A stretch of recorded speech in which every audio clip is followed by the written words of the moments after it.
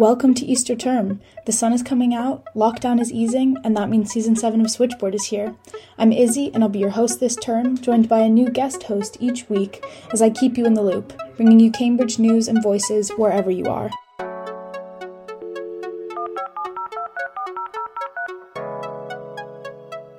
Press 0 to speak to the operator.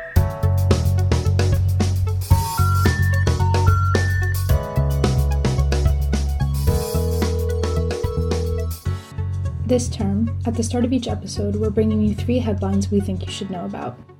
This week, your headlines are the following. Rent Strike Cambridge has announced that at least 10 Cambridge colleges are planning to rent strike this term. Varsity reports that the demands of the strike will include a call for colleges to implement a 30% rent reduction for the 2020-2021 academic year, as well as a permanent rent reduction of 10% across all colleges. Despite facing pushback from some colleges, the rent strike is still gaining traction as colleges release open letters criticizing rent policies. Globally, Joe Biden has announced the aim of full withdrawal of NATO troops from Afghanistan by September 2021. Wanting to be the last president to preside over the U.S.-led conflict, Biden has decided to withdraw U.S. troops, and as a result, other NATO states are following suit. Biden has been praised for his decision by Barack Obama. In science news, Cambridge researchers from the Milner Therapeutics Institute and the Gurdon Institute at the University of Cambridge have developed a new class of drug that could treat acute myeloid leukemia, as reported by Varsity. They have also identified particular mutations in cancer patients that would allow them to be treated with immune checkpoint inhibitors, a type of immunotherapy drug. And now, onto the episode. Well, welcome to episode 1 of Switchboard. Today we're talking about people's experiences of Lent and what being in Cambridge or being away from Cambridge was like for a variety of different people. My guest host today is Theola. Hi, I'm Theola. I study HSBS at Homerton, and I was initially at home for a bit during Lent term, but then I baked and wound up back at Homerton. Were there many people back? What was your experience like being back in Homerton during Lent? There was only 2 other people in our corridor, and there were actually other people in the building, which I found out later, but because you don't really know who's there, it kind of felt like you're the only person in the whole building. So I didn't come back to Cambridge. I was at home in Italy with my family for all of Lent, which was good. I mean, it was difficult I think Lent was difficult for everybody, and it was difficult sort of adapting my university schedule to a home setting, especially when nobody else was really kind of on the same schedule as I was. But it must have been nice being back, at least in college, with a few other people who could understand what you were going through. Definitely. I do remember some really nice moments where pancake day, that was a fun one. We made the worst pancakes in the world and they had 0 flavor, but that was a bonding experience of doing it together. Having those people around did make the experience of Lent term better. I'm really grateful that I had people around me. That kind of a sense of normality. How has Lent changed the way that you're going to do Easter term? I'm going to try and go to bed and wake up similar-ish times. I feel like that's the one thing Lent term helped with. Yeah. No, that makes a lot of sense. One thing about being alone is you can kind of figure out what routine works best for you and then kind of keep that going. Yeah, definitely. When you're alone with yourself for that long, I was joking with people that I know, I've literally just been talking to myself the whole of Lent term because there's no one around. Yeah. What are you looking forward to about Easter term? Everything, just groups of 6. I was already excited for that. No, people are just so ready to be outdoors, socializing as much as they possibly can, which honestly is such a nice change after having been indoors and alone for most of Lent. Well, this episode, we have a bunch of interesting interviews for you. We're going to speak to someone from RAG who's going to tell us about how she organized the blind dates during Lent term and what that was like during a virtual term. Also speaking to a couple of people from Homerton who had varying experiences, both kind of dramatically different experiences of Lent term. One who felt like his relationship grew as a result of having to maintain it over a long distance, and the other who, as many of us did, sort of experienced an increased feeling of isolation and had similar experiences that I think many of us have had. Theola is going to join me for those interviews and join me in having a chat with these people about what their experiences were like as we find out more about what Lent term was like across a variety of Cambridge experiences. Theola and I sat down with Ashlyn to hear about her experiences living in college and being part of a society as big as RAG during a completely virtual term. I'm Ashlyn Richards. I study history at Girton. Were you in college or were you living out? What was your situation? So we were really lucky in the fact that we were able to come back. So I was in college. Most of my close friends also came back. So since you were in college, did it feel kind of similar to Michaelmas, or was it still kind of a different experience? I suppose at the time it did, but we were saying when everyone starts coming back now, we honestly feel like the survivors. Like, you know, when everyone's like coming back in the sun, you're like, you don't know what it was like as you were like sitting there, like in the cold, in the dark, like struggling through the term. So I suppose looking back, it probably did feel very different. But at the time, it didn't, I don't think. That's the thing though, isn't it? It's often with retrospect that you often look back and you're like, God, that was a lot tougher than I remembered. So it definitely felt different, but I probably do feel lucky in the fact that mine was probably a lot easier to cope with than other people who weren't able to come back or in like more difficult places to be. What was your college like in terms of letting you interact with other people and letting you mix? So it was pretty strict, but we were lucky. So there are 8 of us in this flat. So it's 4 girls, 4 boys. So the girls were definitely in charge of kind of like coercing the boys every week into like completely getting dressed up for genuinely no reason. Like they'd come in like in trackies and we'd be like, like it's suit and tie today. Like we'd all be in dresses. So no, we definitely did that. We literally did that like every week, which I loved. But I think we'd played plenty of card games by the end of the term that I think we were all very ready to go home. Did it help you and your flatmates get closer? Like, do you think your friendship would be the way it would be? For sure. I think it has. We always say this though, that I think like even lockdown as an experience is just kind of, you do see your friends in ways that you would never normally see them, like during periods of crisis, like because we like as humans, you're not meant to be cooped up in a room with the same people. Like we're not meant to do that. And I think like it does massively bond you together. And what is interesting now actually is the fact that like we're together so much less because now everything's open, you can see things. We actually probably will be a lot less close than we were in that period, just because you don't have to stick together. And weirdly, I think I'm going to miss it. Like I'm obviously very pleased. I couldn't do that again. And so while you were in Cambridge, how much could you get involved with things happening in town? What was Cambridge even like outside of your flat? It was genuinely like a ghost town. Cambridge and college were literally just empty and very sad to be around, like college particularly. So we ended up doing loads of walks. We would literally walk around Cambridge like late at night, like because obviously then you could kind of meet up with another household, like and socially isolate and go for a walk. Castle Mound was a hotspot. But yeah, so it was just silent. College particularly, like it was really, really sad, especially because obviously in first year, like that kind of socializing aspect in college had been so huge and so important and really defined it. And it was just empty. It was quite an eerie experience, I think often. Like it was just so silent and quite sad, really. Like I think what's so amazing about Cambridge is that kind of like it's just such a bubble of energy and busyness, and it really wasn't.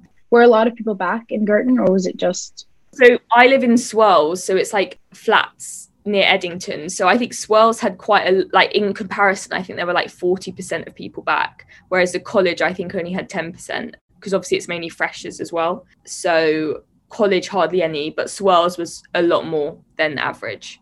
So I know you said that you're part of RAG. What was that like? What was it like being part of a society or being part of an organization like that, but like completely virtually? Yes, a big exec. So I was running the kind of event side of it. COVID had cancelled all the May balls, and kind of it was like the grouping together of 3 different charities and to put on an online May event. And that was incredibly exciting. I think it was like the first lockdown, and it was kind of like, you know, the period when it wasn't ideal in any way, but there was a sense of like excitement, like we did something, and it really like it was a lovely evening. Like it really felt like you brought the whole Cambridge community back together. I was really honoured that I got to be part of it, and I loved it. So we did RAG blind date twice, which was really fun. I really enjoyed it, and I thought it was a really good idea to do it twice. We don't normally do it, and that got quite a lot of pickup, but just in comparison to what it normally gets in person, not the same. And also I suppose it's just the excitement is lost slightly, isn't it? Because you are just kind of stuck behind a computer screen. But yeah, definitely tough. And also a big issue was competing against other charity societies. I felt like, because obviously there's such a limited like pool of events you could run, you'd be like, oh look, they're also doing a scavenger hunt, like gonna be like. So that was like definitely something like to navigate around. But then with that being said, so I'm the new co-president of RAG. I think a big thing that I'm very keen on launching is kind of we've developed a new role in the exec called partnerships, and I think like a big thing that I'm very keen to do is partner with the other Cambridge charities. I think like for me, the idea of competing with another charity just feels a bit weird, especially at Cambridge. Like we're all in it for the right reasons, so we should definitely do it together. So I think a big thing is to work together on that. And I think that'd be, I don't know, if COVID can bring like big charity organizations together, that seems a win for us and a lose for COVID. No, I think that's a really nice way to think about it as well, that like maybe in all of this, the same way you and your flatmates got closer because you're all stuck together, like maybe in a larger sense we'll come out of this a little bit closer. For sure. And like, yeah, it is that kind of shared collective experience. Also, what is amazing is that throughout all of COVID, people were still donating to charity and willing to participate in stuff. And like, there were still all those pickups for like appeals. And you do look at that like in the period of crisis and you think, God, like people are still willing to donate in times when people may not have as much. And I think that is amazing. And I think something that we should definitely remember as like a uniting point of COVID. It's really impressive that even you guys are still like mobilizing people and like organizing events and stuff when it's already such a hard time. And like, yeah, for sure, we're kind of allowed to be a bit selfish during this time, but you're still being selfless. Yeah, I suppose. Yeah, but I think it was also just distraction. I think people were so bored, and like it did give you a chance to like meet new people. Like, and the idea of like a blind date or a friend date, you just think, God, like it's a chance to actually meet someone new. I remember like when I met like the other co-president for the first time, I literally hadn't spoken to anyone new in months, and I was so excited. I was like, whoa, like a whole new person. Like, I think it does. I think people are so bored of the situation. I know you can work with it because people want something new, and if you can provide that, then that's quite good.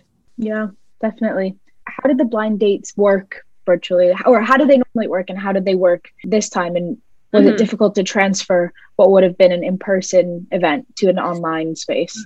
Massively. So one of the best bits about Blind Date is the actual matching process. So like it's really fun. So all the Blind Date reps and college reps go into like this big hall that you hire out in a college, and like you're literally just handing around forms, swapping forms. Like it's really chaotic but really fun. Like I went as a fresher and I literally loved it, and that was why I wanted to get involved in RAG. So the for me anyway, obviously because I was on the organising side, like the big loss was that I just think that was a really exciting, really fun, quite weird, quite strange, like messy, but a really like fun experience. And I thought the loss of that was tough. Also, it means that it was a lot harder to involve the wider RAG committee. Like, so we've obviously got the exec committee, but the general committee is also a subsection, and then also the rep structure, who are crucial to the way RAG works. So they're like in colleges, like talking about like the events going on, encouraging people to sign up.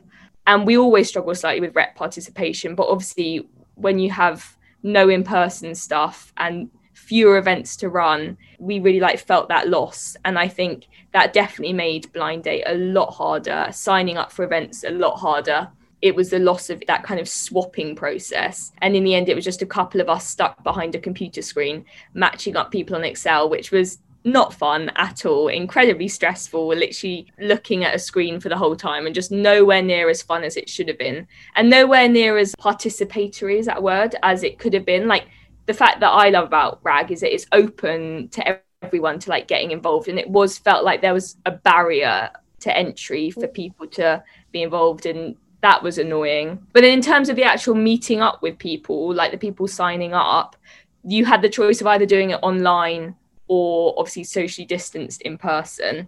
And we tried to do it so that everyone in Cambridge was matched up. There definitely was some discrepancy, but I suppose we tried to get people who are in Cambridge to meet with hopefully other people in Cambridge, obviously like COVID permitting and like socially distanced and stuff. But yeah, that was kind of the approach we took. I was going to ask, do you think that anyone met the love of their life out on the blind dates, or at least like a good friendship?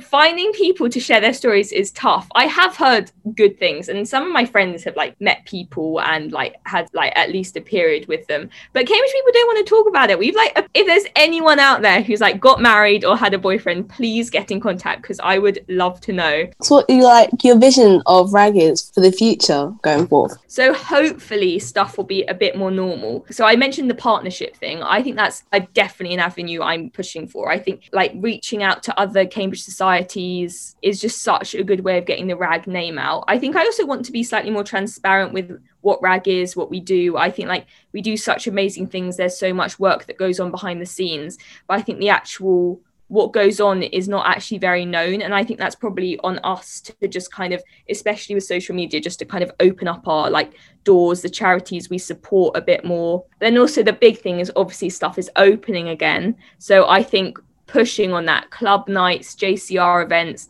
RAG is gonna be there. We're gonna be part of it. I just think like that boost towards normalness again is definitely hopefully the biggest drive. Yeah, that sounds so exciting, honestly. Yeah. I can't wait until we're going back to doing things in person. With that in mind, what are you looking forward to about Easter term and kind of the next few months, both RAG related and separate? Separate to RAG, going out, cannot wait. After exams, just going. Obviously, I've also never seen Cambridge in the summer, so it's going to be gorgeous. Punting, nice pubs. I think that's going to be lovely. I think also like that sense of coming back together to kind of what it once kind of was, I think is going to be amazing. Meeting new people, I think will be lovely. And then for RAG, is pretty similar, I suppose. Like going back to the events we once could run without all those limitations, without the kind of like new government guidelines of suddenly what we can't do. It's all about what you can do, and it's up to you to be able to kind of make that happen.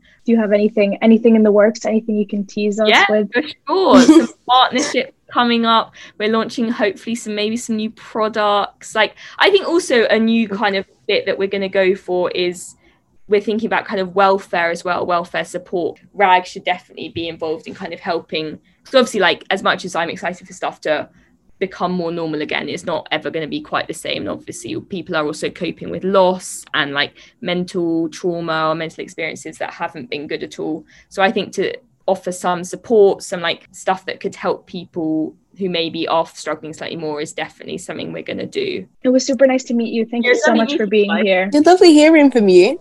After a really interesting and insightful conversation into what it was like to transition RAG to an online space and what living in college during the lockdown was like, we heard from Colin and about the way that his relationships, both with his family and with his boyfriend, changed over the course of Lent. So my name's Colin. I do MML at Homerton, doing French and Russian, and I spent Lent lockdown in rural Scotland. Were you staying with your family? Were you staying with friends? What was your situation like? I was staying with family. I was staying with my dad and my sister. So my like family unit I was staying with.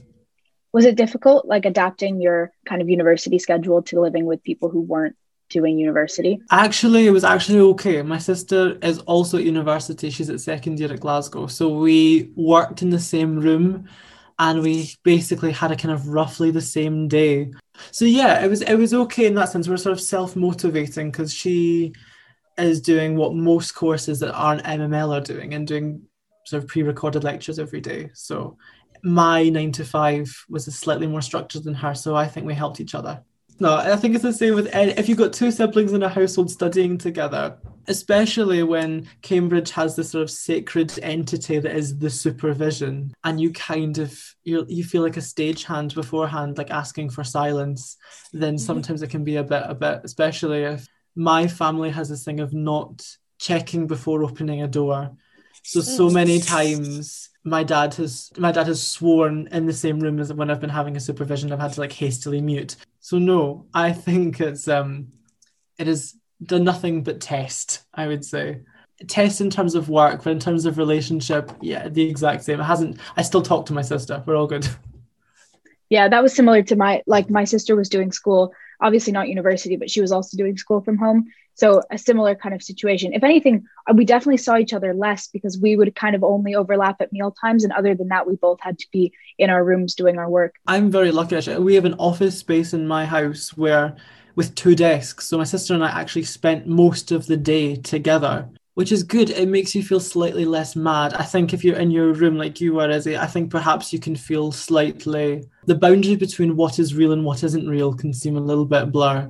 Yeah, completely. I definitely felt that. Like when you're just in your room and nothing about it looks like Cambridge, nothing about it looks like university. You're just sitting there like emailing your essay off into this mysterious email void. You have no idea if it's ever going to reach where it needs to go. And then you once a week meet with a supervisor, if that. It feels completely different than being around other people who are working as well. Because at least then, you know, you're kind of all doing something together, even if you're not actually working on the same thing. Yeah, I met my pastoral tutor today and I've never been more excited to actually meet someone who has any kind of authority in Cambridge COVID time. Is so bizarre because I have not met any of my supervisors bar one in person, and that's This just was in like person. normal. Yeah, I did an in-person. Exactly. That's It's exactly. funny how when you say meeting someone, I just automatically think like a Zoom, like how we're doing now. I know, but that's like the norm. That's like the norm. The fact that I haven't met the vast majority of my seminar tutors or supervisors is totally normal. I think we need to realize that none of this is normal. And that's why I don't like the phrase the new normal. I find it vaguely depressing because if this is the new normal, then yeah. No, I agree. And like I think I struggled a lot during Lent accepting that Lent was going to be like that. Because I kept thinking, if I accept it, then I've done nothing to try and change it. But to a certain extent, you need to remember that that's not how you need to kind of not accept it, or else you forget that like life isn't always going to be like this and it's not meant to be like this. And even having come back to Cambridge now, like it's so clear that that was not the only way that Cambridge was going to be. There's a whole different world. The library is like a safe space, not in terms of like what a HUS member might say, but just the fact that you can see other people also working at the same time, which makes you feel totally non-mad. Oh, I definitely have beef with the idea of virtual libraries. I saw so many of those advertised during Lent term, like, oh, go to the virtual library. The MML library had virtual study spaces, which I think is the most earnest thing that Cambridge can offer, is a virtual study space. I think it's also quite sweet, but I don't think that's what we need. How, in terms of socializing, so you said you had your sister and your dad, but did you manage to keep in touch with other people and kind of like maintain some kind of social life, or did you find that to be difficult since everything was virtual? When it was just me and my laptop, it became a kind of like a bit of a routine. So I got used to doing like film nights and stuff like that, like everyone did. And I feel like in terms of lockdown socializing, that we all have a certain like bingo. And if I mention, I don't know, Zoom movie nights, Zoom quizzes and Zoom drinks, that somehow someone somewhere wins, like has a full house. Like we all do the kind of similar thing. But yeah, it was very, very risky of me I started a relationship in November 2020. And I remember, now we'd only been dating for a couple of weeks by this point, that my now boyfriend took me to the station as I was on my way back to Scotland, and I sort of nudged him and went, can we do Zoom dates? And I totally thinking that that's like the most unattractive, unappealing suggestion in the entire world, and I was met with a resounding, oh thank Christ you said it before I did. I was thinking the exact same thing. And so the whole of Lent term, I actually kind of built the building blocks of a relationship which I'm now benefiting from. So multiple times a week we would do video dates, or we would call and go on walks. Yeah, as someone with sort of like a profound anxiety for what other people want, or a kind of lack of faith, that's the word. So I obviously had that because I'm not a complete and 100% optimist. But oddly enough, at a time in Lent term where everything was locked down, the country was in lockdown, Scotland was in lockdown, no one was moving, I actually had a relationship which was making its first tentative steps into something which I think is really important. And yeah, so in terms of socializing, I did no too badly, actually. I did no too badly. I think you actually touched on a really good point about how so many of like the relationships we made during Michaelmas felt quite tenuous in a way. Like we'd only just met them and like you've seen them like not as much, maybe to build a really deep connection or like a long-standing connection. And you think you're going to come back in Lent term and like strengthen those relationships, but then you're just getting shipped to like various parts of the globe, being told that you're going to be doing university from your bedroom and stuff. But it's nice that we're still able to maintain those relationships and kind of deepen them while still at home. I feel we all had that fear that we just lose everyone we know, and like we wouldn't have any sort of kind of relationship over Lent term. But here's the thing, that what you have just stated, everyone was feeling that anxiety. So I don't know, especially coming back for Easter term, everyone is like, it's as if we finished Michaelmas term a week ago and we're just back, because everyone is so into the idea of just being together and being with different people and strengthening those relationships that we made in Michaelmas term and also during Lent term in terms of like Zoom stuff, or I suppose the two people that were in college doing Lent term. And the thing is, it's almost at the end of week 1 of Easter term as we were recording this, and that kind of reintroduction into Cambridge life, no one seems to have noticed that time has flagged, that no one seems to have noticed that time has actually passed. Like quite a lot of time has actually passed since we've last seen each other. But the fact is there's been no new introductions. We don't need introductions. We're just so ready to just be together again. Collective effervescence. Yeah, oh, exactly. That's lovely. That's lovely. That sounds like a rave. Just kind of that nice bubbly feeling of like being together. At least that's what I think about it. And that's what it's like when we're sitting outside, like eating dinner all together, or like, you know, going into town, going to a library. It's just so different being able to connect with other people in person and being able to kind of feed off of people's energy and their personality. And maybe for the people who feel like they have been a bit disconnected and stuff, like with lockdown easing and stuff, there's going to be so many more avenues to meet people from different colleges or different societies and stuff, and strengthen those relationships as we kind of enter like the next stage of lockdown easing. I haven't been disappointed by like the people that I've met here. I think everyone's absolutely lovely. If you stick your head out the window for long enough, the door for long enough, someone else will also stick their head out the door, and then you can have tea together.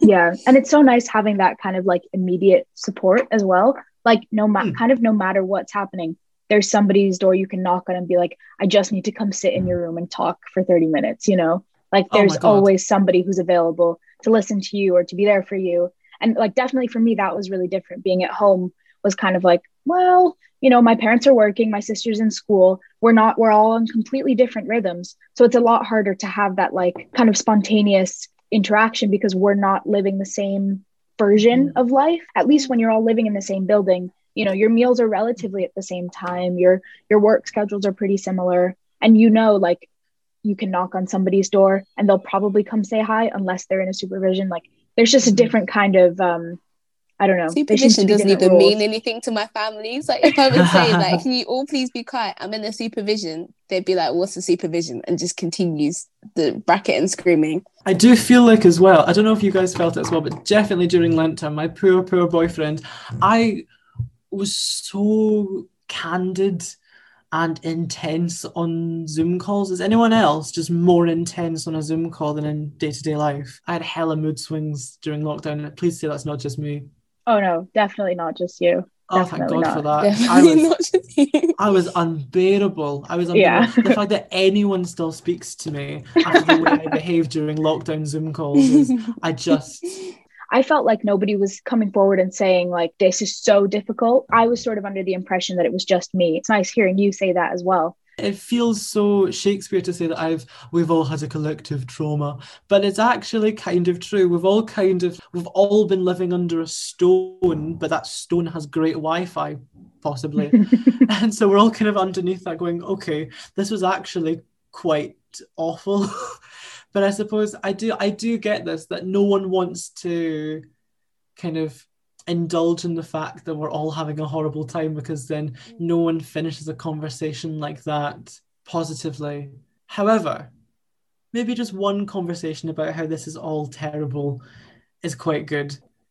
I don't think any of us should be scared to look back on the past couple of months and go, like, no comment. But I think what you were saying before about like even if you felt like you were being too candid, having people to be that honest with was really important. Like I know Oh for God, me, yes. I had a couple of friends who it got to the point where we would just call each other to have somebody on FaceTime while we would do our work because we just needed like that feeling of being in the room with somebody else. You do need to have some level of friendship or something like with somebody so that you feel like you have an outlet or a place to go. And I will say, like, I genuinely would not have become that close with those friends if I hadn't had that experience. So it's weird to be like, oh, I'm actually quite glad about something that came out of such a terrible time. But I really wouldn't have that friendship in the way that I have it now if we hadn't gone through that together. I don't know if you feel similarly about your relationship with your boyfriend. Oh my God, I have pondered this so much. What would my relationship look like if we had gone any differently? But that is the biggest waste of time I think anyone could ever think of as, oh yeah, what if COVID hadn't happened? Oh, I don't have time in my head for this. I'm such an anxious person as it is. This is one thought that I just don't need to have. Have I thought about it? Of course I have. Of course I have. But no, I think doing Discord dates actually kind of benefited me because I found someone who is more than happy to hear me ramble on unnecessarily about so many different things. So yeah, I thought it was quite a nice experience, because as much as like Lent term no one went out, we still had uni. So I found my anecdotes were, oh yeah, my supervisor said this funny thing to me today. That was my anecdotes. That was everyone's anecdotes, was what their supervisor said to them today, because the supervisor is the only non-family person that you will see on a regular basis. Like those kinds of Lovely. little That is moments of lovely. connection are so nice. I would say that, but I think it's so important to realize that you are not just here to do a degree. If you want to just do a degree and do nothing else, then by all means, the Open University is there for you. It's there for all of us. But we're here like a collegiate university because the social aspect of it is so important. I would say more important than the academic one, because the social life can exist on its own, but a healthy academic life cannot possibly exist without a healthy social life as well. It just can't exist. Definitely agree. Because I think during Lent, I mean, I tried to get involved in a few things, but it's obviously difficult because I find it a lot more tiring to be involved in things virtually than in person. But being back, the most exciting thing has been, what can I get myself into? Like, what are the things that I can start joining, the societies I can be part of? I've just been trying to fill my plate with as much as I possibly can because I'm just desperate to make up for all the lost time. I may have said before, but I'm really, really bad at like Cambridge emails are kind of going into like a spam, like other folder. So I was kind of just detached from the whole university thing, and I was missing every single like the welfare email that just didn't, and all the society stuff. I was just kind of missing every single one of them. But now I feel like properly making an effort to do the email things, like do the Zoom call stuff, no matter how tedious it can be sometimes, is really important. I guess some small part of me enjoyed it a little bit because I can be quite introverted, but like there's only so long you can be an introvert for. Eventually, like you want to see people. I think that's an incredibly good point. I love that to be introverted, you can be introverted, but on a time limit. Everyone is an extrovert to an extent. I think everyone's had that on nights out or just anywhere where you're like, I need to go home now. I'm bored of everyone and everything, and I hate everyone. Like to be an extrovert has a time limit, but also to be an introvert also very much has a time limit. What are you looking forward to in terms of Easter term and the next few months to come? Oh, just chatting rubbish with people. Like, I don't want to have an academic conversation with anyone. Or it can be academic and fine, but I want to do it on someone's floor. Like, I want it to be like, I would just want to have conversations with people. And I don't mean that in a kind of like, I'm using you for my like emotional stability. Like, I just want to get to know people more and more and more. I probably will go clubbing again. This is not me like doing like an ultimatum to myself. This is not me stating a fact. All I am stating is that if I have an option between going clubbing and just like going to like Tesco's as a group, then it's the latter I will choose. I'm more than happy to do my own thing just with other people around me. I don't know if that's how you guys feel. I love that so much. It is like a common theme down this podcast is like, oh, it's the people, it's the little things, but it really is that. Like even yesterday, I remember just going into like Izzy's room with like another flatmate for like ages, just talking, and then like dinner rolled about, and I was thinking, look how the time flies. If this was me during like Lent term, I would have just been studying in my room. Just those mundane moments, like going into someone's room for like a chat. The word mundane is going to have a different meaning now post-COVID. It's going to mean like sort of mundane's now going to mean like silently hopeful, because just doing things that we used to be able to do, it's a kind of physical optimism. It also kind of proves that computerization of like everything, Zoom calls, you cannot beat real human interaction. You just can't beat chatting to friends. If either of you guys have any last thoughts before we finish up? I would just say in terms of human contact, in terms of everything, I have realised that I am incredibly old-fashioned. I'm an old man at heart, and I have realised that more so than anything. Yeah, my boyfriend and I, we sent each other letters over lockdown.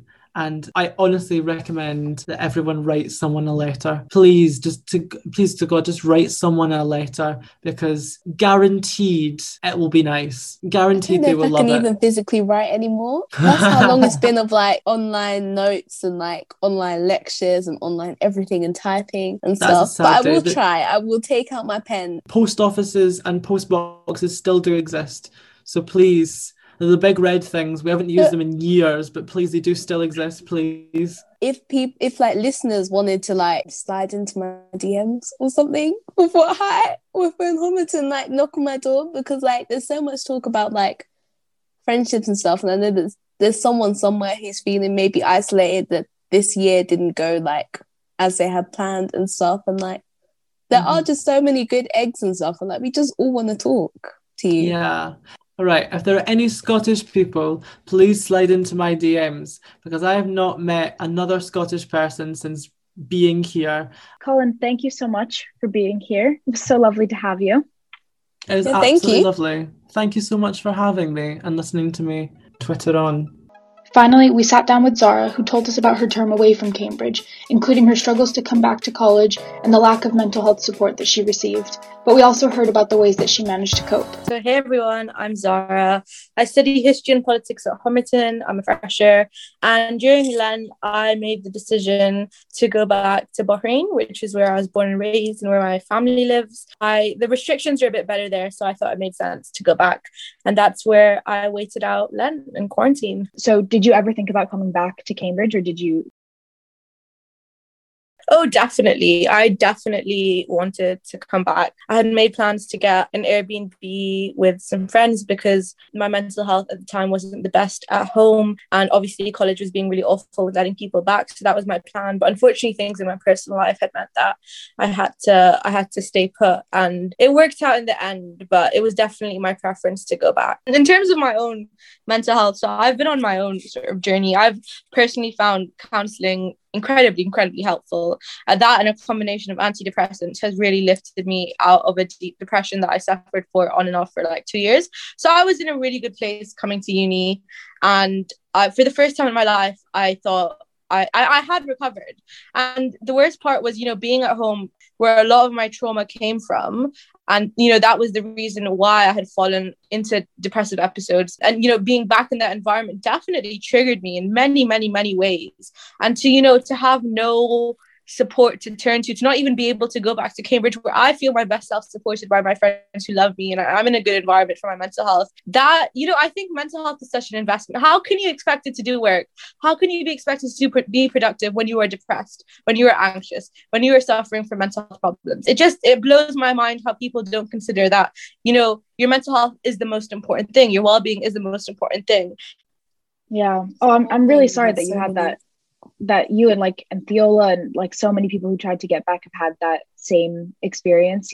I think one of the things that I've noticed since I've been back is everybody who I speak to is Lent was really difficult. Lent was really, really hard. But I had when I was at home, I had no idea that anybody else was finding it hard? I was alone back in my childhood bedroom, back where, all the bad stuff was happening. And I really expected myself to function like normal when I didn't have friends, when I didn't have, a good mental health support system. So, do you think that Homerton or Cambridge in general is like accommodating of neurodivergency? I'm not gonna lie, my personal tutor and my DOS have just been angels. Both been so supportive. I know I mentioned how much I was struggling in Lent with doing work at home just because I was in my childhood trauma-filled bedroom, which wasn't the easiest environment to do work. And also just the lack of structure, lack of motivation. It was really, really hard. So I sent her an email. I was like, look, I am struggling. And she said, Zara, your brain just works in a different way to other people. And we just need to learn how to accommodate that. And then when she said that, it just gave me so much hope. And she put me through to the GRC. I have study skills support sessions now with really lovely lady who, talks me through different methods. And I have mentoring sessions as well. And it's been really, really great. That in that aspect, in the more technical one-to-one personal sides, I feel really supported, especially in figuring out what best works for me. I'm not there completely, but all my tutors, supervisors have been really, really helpful. In terms of college's response, as a centralized system, as a whole, as an institution, I think not letting me back was awful because for neurodivergent people, especially when they're suffering from mental health issues, to be at home and trying to be productive and deal with the Cambridge workload, and to have that completely ignored and written off, it just almost shows the college's attitude towards neurodivergency and how they don't really respect it or view it the same as other disabilities perhaps. And that's it's sad. It really is sad. So while I have had really positive experiences on an individual level, and I'm really excited to learn more about my brain and how it works, and finding how to fit the puzzle pieces in this crazy Cambridge world, I do think neurodivergent people need to be put at the center of whatever dialogue it is about letting people back, because they're often overlooked. But you said you tried to get back with your friends. Did you manage to stay in touch with people even though you were kind of remote? And what was the experience of socializing completely online after having had a term in person? See, something I found really helpful is voice notes, because I find typing things out really hard and formulating messages. So I will literally just send voice notes because it feels like I'm just, saying what I'm thinking, and that's really helpful. I found you can overthink socializing just because you don't get so much of it during lockdown. And so just things this Zoom call is happening at this time this week and I'm going to go, has been really helpful for me because I got to connect with my friends over Zoom. I mean, Zoom is awful and it's much better having the chance to see my friends in real life. But it was really nice. And I do feel like I came back to college with stronger friendships in some regard. I feel like also the onset of in-person societies will soon also open up socializing routes. Societies linking up after the end of lockdown and stuff, which brings me on to, I guess, Zara, about your experience. Because you're in 1,000 societies and you run all of them. So your experience with leadership at home. Not gonna lie, my self-esteem was shit at home. My self-esteem was really, really bad at home. My imposter syndrome was all-time high. And having, I won an election during Congratulations. Thank you. I won an election. I got elected. No, I got appointed, events director for Fuse. I was made co-president for the Homerton May Week. It was just with May Week committee, and all that sort of brought me out of my stupor a little bit and was hey, people actually really rate you. Just having that motivation of that hey, I can do stuff, contrary to the feelings of my childhood bedroom, that really helped me sort of mobilize people and bring people together in a way, because I had that sort of external validation. It's all about people, in it. I keep saying it, but it is all about people, raising people up, you raising people up. It's a circular thing, collective healing, circle of life kind of beat. It really is. So we've said it was terrible. Lent was a really horrible experience, but did you come up with any ways to deal with it? Were you able to do anything that helped you stay grounded or connected to the university or connected to your friends? What things did you manage to do, if anything? Really good question. I'd say society stuff was really helpful because it gave me sort of a bigger purpose and connected me with lots of like-minded people and gave me sort of this drive. Well, spending time with friends, I'm really big into mindfulness and meditation. So taking the time to like really ground myself in the present had been really helpful. So like things like meditating every day and being kind to myself. Like one of the most valuable pieces of advice someone's ever given me that like lives in my head rent free is treat yourself like a friend. Like you would not be as mean to yourself as mean to a friend as you are to yourself, and just like making that distinction between how you treat yourself and how you treat your friends is really important. And like the knowledge that we are in a very different set of times. We have so much stripped away from us. You've taken away so much critical from your life, so many critical things from your life. And so just like doing what you can, just acceptance is really beneficial for me. So just accepting like I'm here right now, it's not my ideal situation, I'm just going to do things that bring me joy, like watching Netflix or like, I don't know, doing yoga without judgment. The more realistic grounding aspect of it. What about you, Fiona? What have you found helpful? Yeah, just living my introvert truth, going for walks on my own, journaling on my own, talking to myself in the mirror. The only other thing that we haven't really talked about is kind of what you might be looking forward to about Easter term and second year, and now that you're back. And yeah, what are you excited about? What are your feelings about Easter and the kind of next few years to come? I'm so excited. I am excited beyond belief. I'm so excited to like have a proper Cambridge experience, like see people, to meet people, to live my best life. I'm also excited to like just, you know, do more of my course and specialize more and learn more about exciting like things. Like, I don't know, sometimes I feel really empowered in supervisions when I'm learning about these big, cool concepts. Yeah, the nerd came out.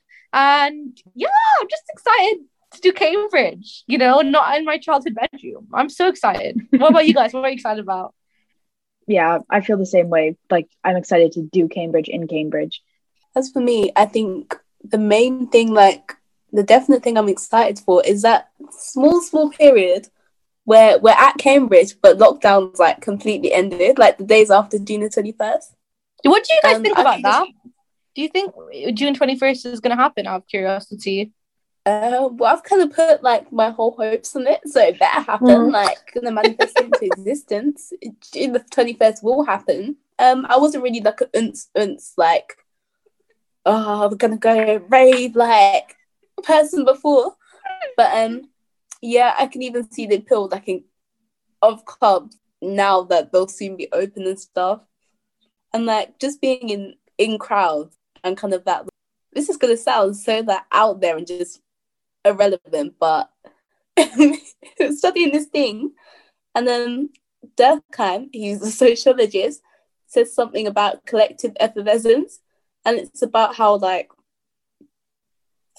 you gain a sense of like society and a sense of like the collective through like rituals and stuff and just being together. I'm really excited for like having those kind of like massive group experiences where you kind of feel really euphoric and stuff. Just so much like euphoria in the I totally room and get like it. good energy and stuff. Zara, thank you so much for doing this. Thank you so much for being here. It's been such a pleasure to talk to you. Well, that's it for episode 1. I hope you enjoyed listening to me and Theola chat with Colin, Ashlyn, and Zara, and that, like me, you heard something in their experience that reminded you of yours, or maybe that, like they did, you learned something from this very strange virtual term. Thanks for listening, and I'll see you next week.